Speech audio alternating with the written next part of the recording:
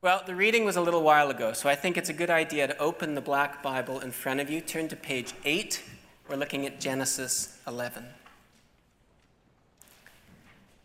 Our text tonight reveals the ultimate aspirations of the human heart. It shows us in stark terms, when humans are left to our own devices, what we will naturally do. And it reveals God's gracious response. All of us here have been blessed with the gift of life. All of us have been made in God's image, in his likeness, to represent him over his creation. All of us have had God breathe his very breath of life upon us. In him we live, and we move, and we have our being. And Genesis 11 reveals what humanity naturally will do with God's gracious blessings. It's a case study. It's a prototypical text that plays out again and again in every human heart. I've divided it into 3 parts. First, we'll look at life in Babel. We'll then look at God's response. And then finally, we'll look at life in God's kingdom. So let's look first at life in Babel from verse 1. Now the whole earth had one language and the same words. It's a good start. It's a picture of human unity. There is one language. Humans can communicate universally and therefore collaborate and form a coherent society. Language unites us. We can communicate with one another and therefore we can commune together. It's a huge blessing. And so what does a united humanity do with this blessing? In verse 2, they migrate from the east and find a plain in Shinar, and they settle there. You may remember when Adam and Eve were kicked out of the garden, they are sent east of Eden. And the flood represents a recreation. It's a restart. It's a new chance. God has blessed humanity, and now Noah's descendants strive to return to the garden. A return to Eden, to life as it was supposed to be. It's a return to a life of blessing and rest. But in their journey, they stop. They find a nice spot, and they decide to settle there. And in verse 3, they say to one another, "Come, let's make bricks and let's burn them thoroughly." And then in verse 4, "Come, let's build ourselves a city and a tower with its top in the heavens. And let us make a name for ourselves, lest we be displaced over the whole earth." Humanity has been blessed by God. Noah and his family are saved from the flood. God makes a covenant with Noah and all living things. He blesses humanity, and he invites them to be fruitful and multiply and fill the earth. But what does humanity do with God's blessings and God's command? They say, let's build ourselves a city and with tower in the heavens so that we may make a name for ourselves. That's what we do with God's blessings. Let's make a name for ourselves. And that becomes their life's purpose. See, life in Babel is a life built upon pursuing your own greatness, your own glory, and your own name. Life in Babel is receiving the blessings of God, your life, your family, your community, a shared language, and using all of it, not for God's purposes, but for your own glory. The people of Babel decide to use their common tongue, their ingenuity, their technological advances, their community, and their resources to make their own name great. What an ancient idea. There's a famous atheist and a comedian named Ricky Gervais, and he was asked by another famous atheist, Richard Dawkins, what gets him out of bed in the morning? What is Gervais' purpose in life? And he answered, you need to have worth. You need to feel in yourself that you have worth. Friends, family, a loving relationship. Just because we're human and that's how we are built. And for me personally, something creative. You need to do something and enjoy it and fill your free time and look back and say, I made that. It's a pretty good answer. You need to have a sense of self-worth. And for Ricky Gervais, that comes through community and it comes through creating. Well, look at the citizens of Babel. Let's build a city with a tower to the heavens. Why? To make our name great, lest we're dispersed over the whole earth. It's the same answer as Gervais. Self-worth through community and creating. To live receiving God's blessings, but rejecting him. That's life in Babel. The purpose of Babel is to make our name great. Did you notice there's no room for God in Babel? It's about my greatness at his expense. God is not great. I am. That's why the people of Babel want their tower to reach heaven. Their aspirations are to ascend to heaven through their ingenuity, through their technology, through their shared goals and language, to replace God with themselves, to invade God's kingdom and overthrow it so that their name may be great, not his. Babel is grasping at the serpent's lie that we can be like God. We can attain divinity and all the greatness and glory that entails through our own power, camaraderie, and resourcefulness. Let us make a name for ourselves. That's the motto that hangs over the gate of Babel. But it's not exclusive to Babel. In our world, many people call it the American dream. It's the trajectory that all of us are taught to soar toward. We are told to live life to make our name great. That transcendence, that heaven, is reached by building ourselves up, by pursuing greatness in any and every facet of life. We celebrate Olympic champions. We celebrate actors who win Oscars despite their morals. We celebrate billionaires who have made their names great through commerce and capitalism and now literally ascend to heaven through their own spaceships. We're raised with a Babylonian outlook on life. We are taught to pull ourselves up by our bootstraps and make a name for yourself. To attain everything you desire by asserting yourself and reaching for the stars. That prosperity and popularity and pleasure are all within reach for all of us if we would just pursue them. The Tower of Babel can be built, we're taught, and we can be great. We can become like God through our own effort and aspiration.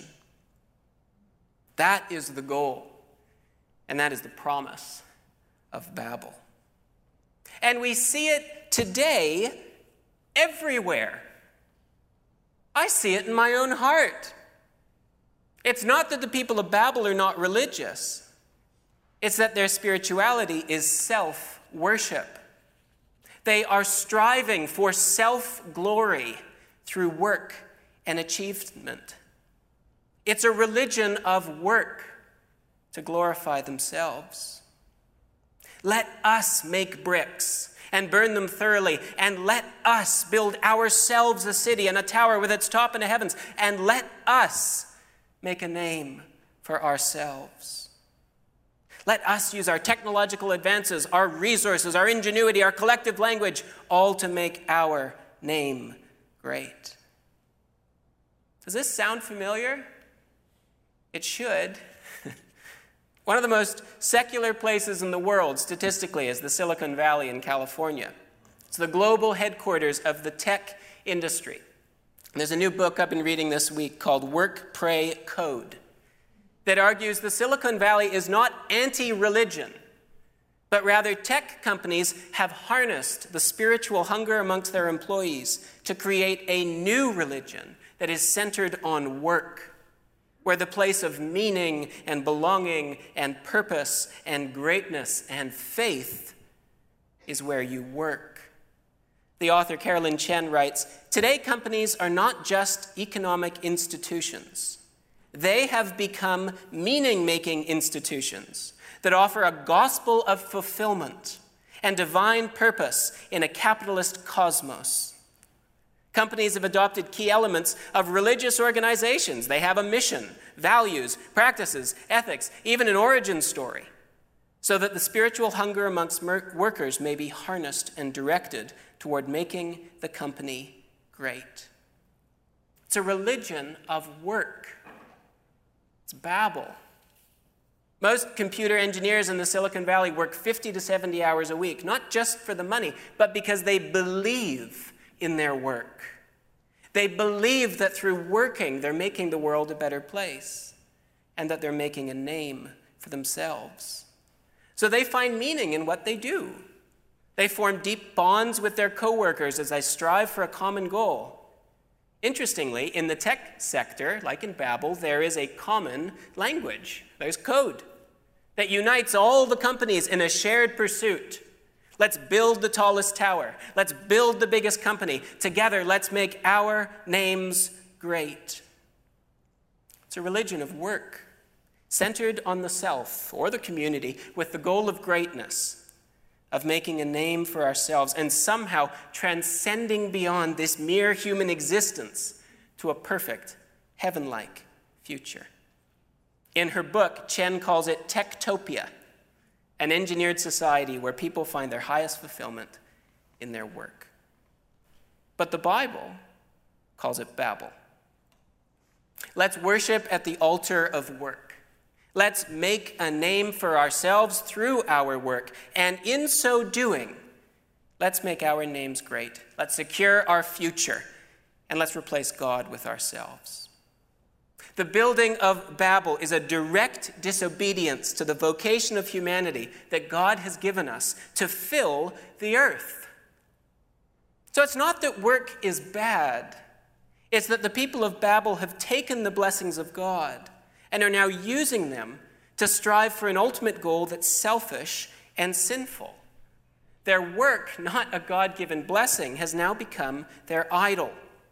They are making themselves great at God's expense through what they do. God has commanded humanity to be fruitful and to fill the whole earth, to represent God and to bring his blessing to the whole world. But the people of Babel don't want to fill the earth. They don't care about the earth or about God or about his purpose for them. They care about themselves, about their own greatness, about their own security and comfort. So they build the city to protect themselves from fulfilling God's plan for them. They think if we build Babel and we reach heaven, we won't need to fill the earth. We can replace God with ourselves, and we can now rule the universe as we see fit. See, life in Babel is a life of disobedience to God, of building an altar yourself and worshiping at it. It's maybe the most prevalent religion of our day, perhaps any day. And it seeps into all of our lives. And it can even contaminate the mission of the church. It's the worship of self. It's sin.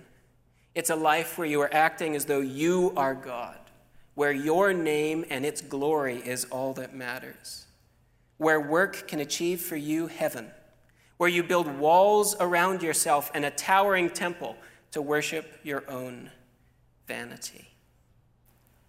Is that where you're currently living? You could be living in Babel while being a bishop, or a parent, or a student, or retired. There's a constant temptation for a preacher to be preaching in order to make their own name great and not the Lord's. See, it's a perennial problem for all of us because Babel is our default address. So, ask yourself, are you living to make your own name great? Part 2. How does God respond to Babel? Look at what happens to those who live in Babel. We're told in verse 5, the Lord came down to see the city and the tower the people were building. Remember, the plan was to build a temple to themselves that is so marvelous it invades and conquers heaven. But here we're told that God has to leave heaven and come down to earth to see their city. Despite all the resources and all the technology and the unity of the whole of humanity in willful, selfish, sinful rebellion, God is not threatened in the least. His throne is unmoved. Heaven is not invaded by human ingenuity. God has to leave heaven and come down to earth just to see our puny tower that does not glorify their name, but rather amplifies their sin and their delusion. Humans aren't created to worship ourselves. We're made to worship God and to enjoy him forever. We're made to make his name great. This is where life to the full is experienced, because it's what we were made to do. It's how we are built, to quote Gervais. God blesses us so that we may bless him and others in his name. We are to be constantly extending the blessings and the praise of God, not hoarding his blessings for our own praise. And so God frustrates their plan. He confuses the people. He introduces many languages so they can't achieve the wicked scheme they devise. Humanity collaborating in sin does not lead to glory and security, but rather to division and dislocation. Babel is abandoned. Its plans are thwarted. A life spent making yourself great will end in divine judgment. God remains sovereign in the story. His power is absolute. He is almighty. His purposes will not fail, despite human sin and rebellion. Humanity will fill the earth.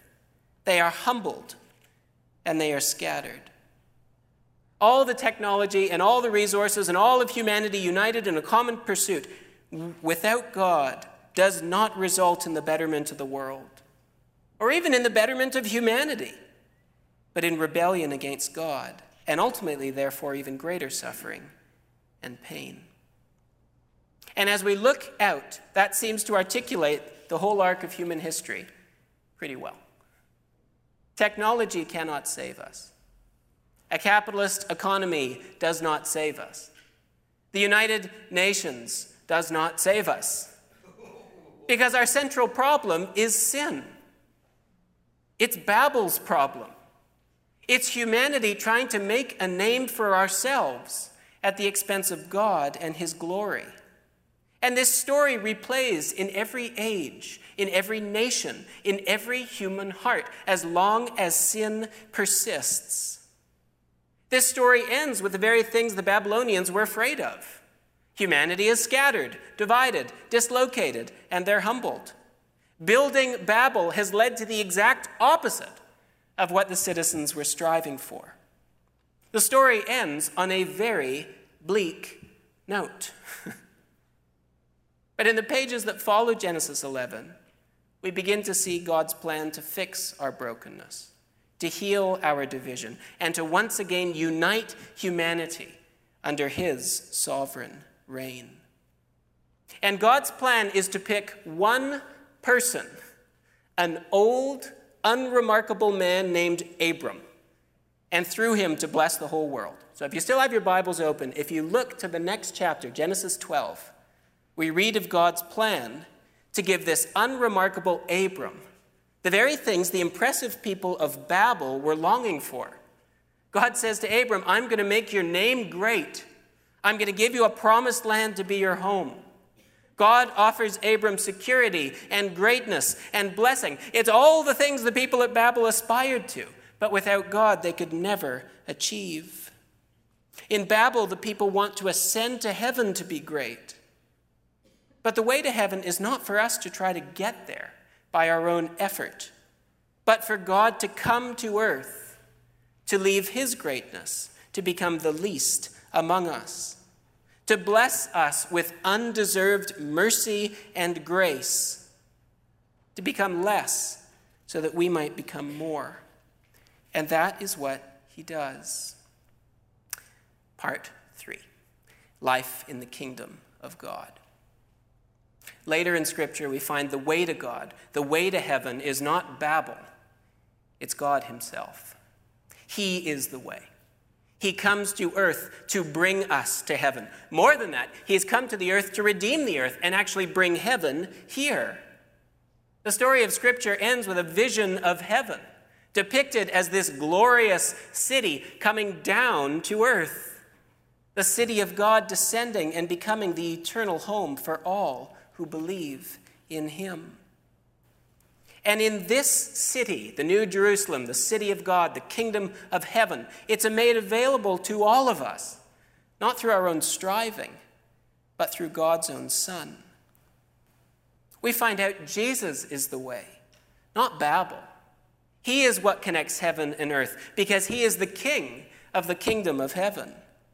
See, Babel is reaching for the kingdom of heaven and all its glory while rejecting its king.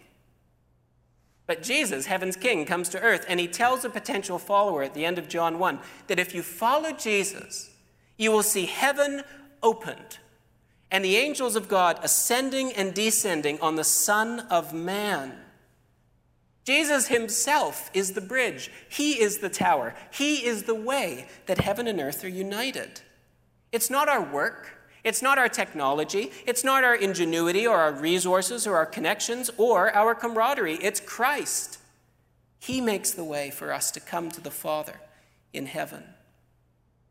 Jesus comes to earth not to glorify himself, not to make his own name great, but to bring praise to his heavenly Father. Jesus has the exact opposite mentality of the people of Babel. Jesus prays, Father, glorify your name. He teaches us to pray, Our Father in heaven, hallowed be your name. Let your name be made holy. Let your name become greater.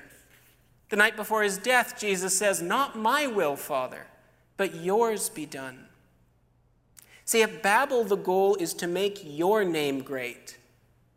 But in the kingdom of heaven, its king, Jesus, shows us the way is to be a servant, to become as a slave sent to serve, to ensure that God's name is glorified. Jesus embodies this. He's God the Son, and yet he empties himself, becoming a human being. And as a human, he submits to die for the sins of the whole world. Jesus had no sin. He died for your sin. He died for my sin. He became sin who knew no sin, that through him our sin may be put away and remembered no more against us. Contrast the anticipated glory of Babel with the evident shame of the cross. But God flips the script. Babel gets buried under God's judgment. It's not a picture of greatness, but of arrogance and sin and shame. But also, Jesus' shameful death on the cross becomes the most glorious event in all of history. Because Jesus emptied himself and humbled himself and sought God's glory above his own, and he gave his life to submit to God's will, we're told God has highly exalted him. And he has bestowed upon him, listen, the name that is above every name, so that at the name of Jesus every knee should bow, in heaven and on earth and under the earth, and every tongue, every language confess that Jesus Christ is Lord, to the glory of God the Father. It's Jesus who will undo the sin of Babel.